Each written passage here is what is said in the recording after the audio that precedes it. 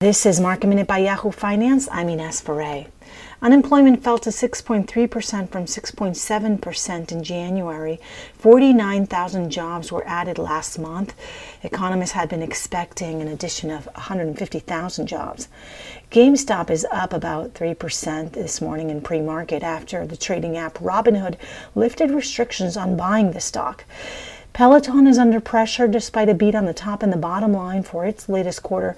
The company still has inventory constraints and will be investing $100 million in air freight and sea freight to speed up the order-to-delivery times. And Clover Health, a health tech company, responded to claims made by short seller Hindenburg Research, which sent the stock 11% lower yesterday.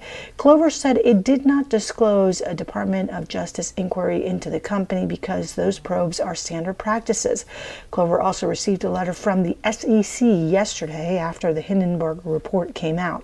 The company says it will cooperate with regulators. For more Market Minute news, head to yahoofinance.com.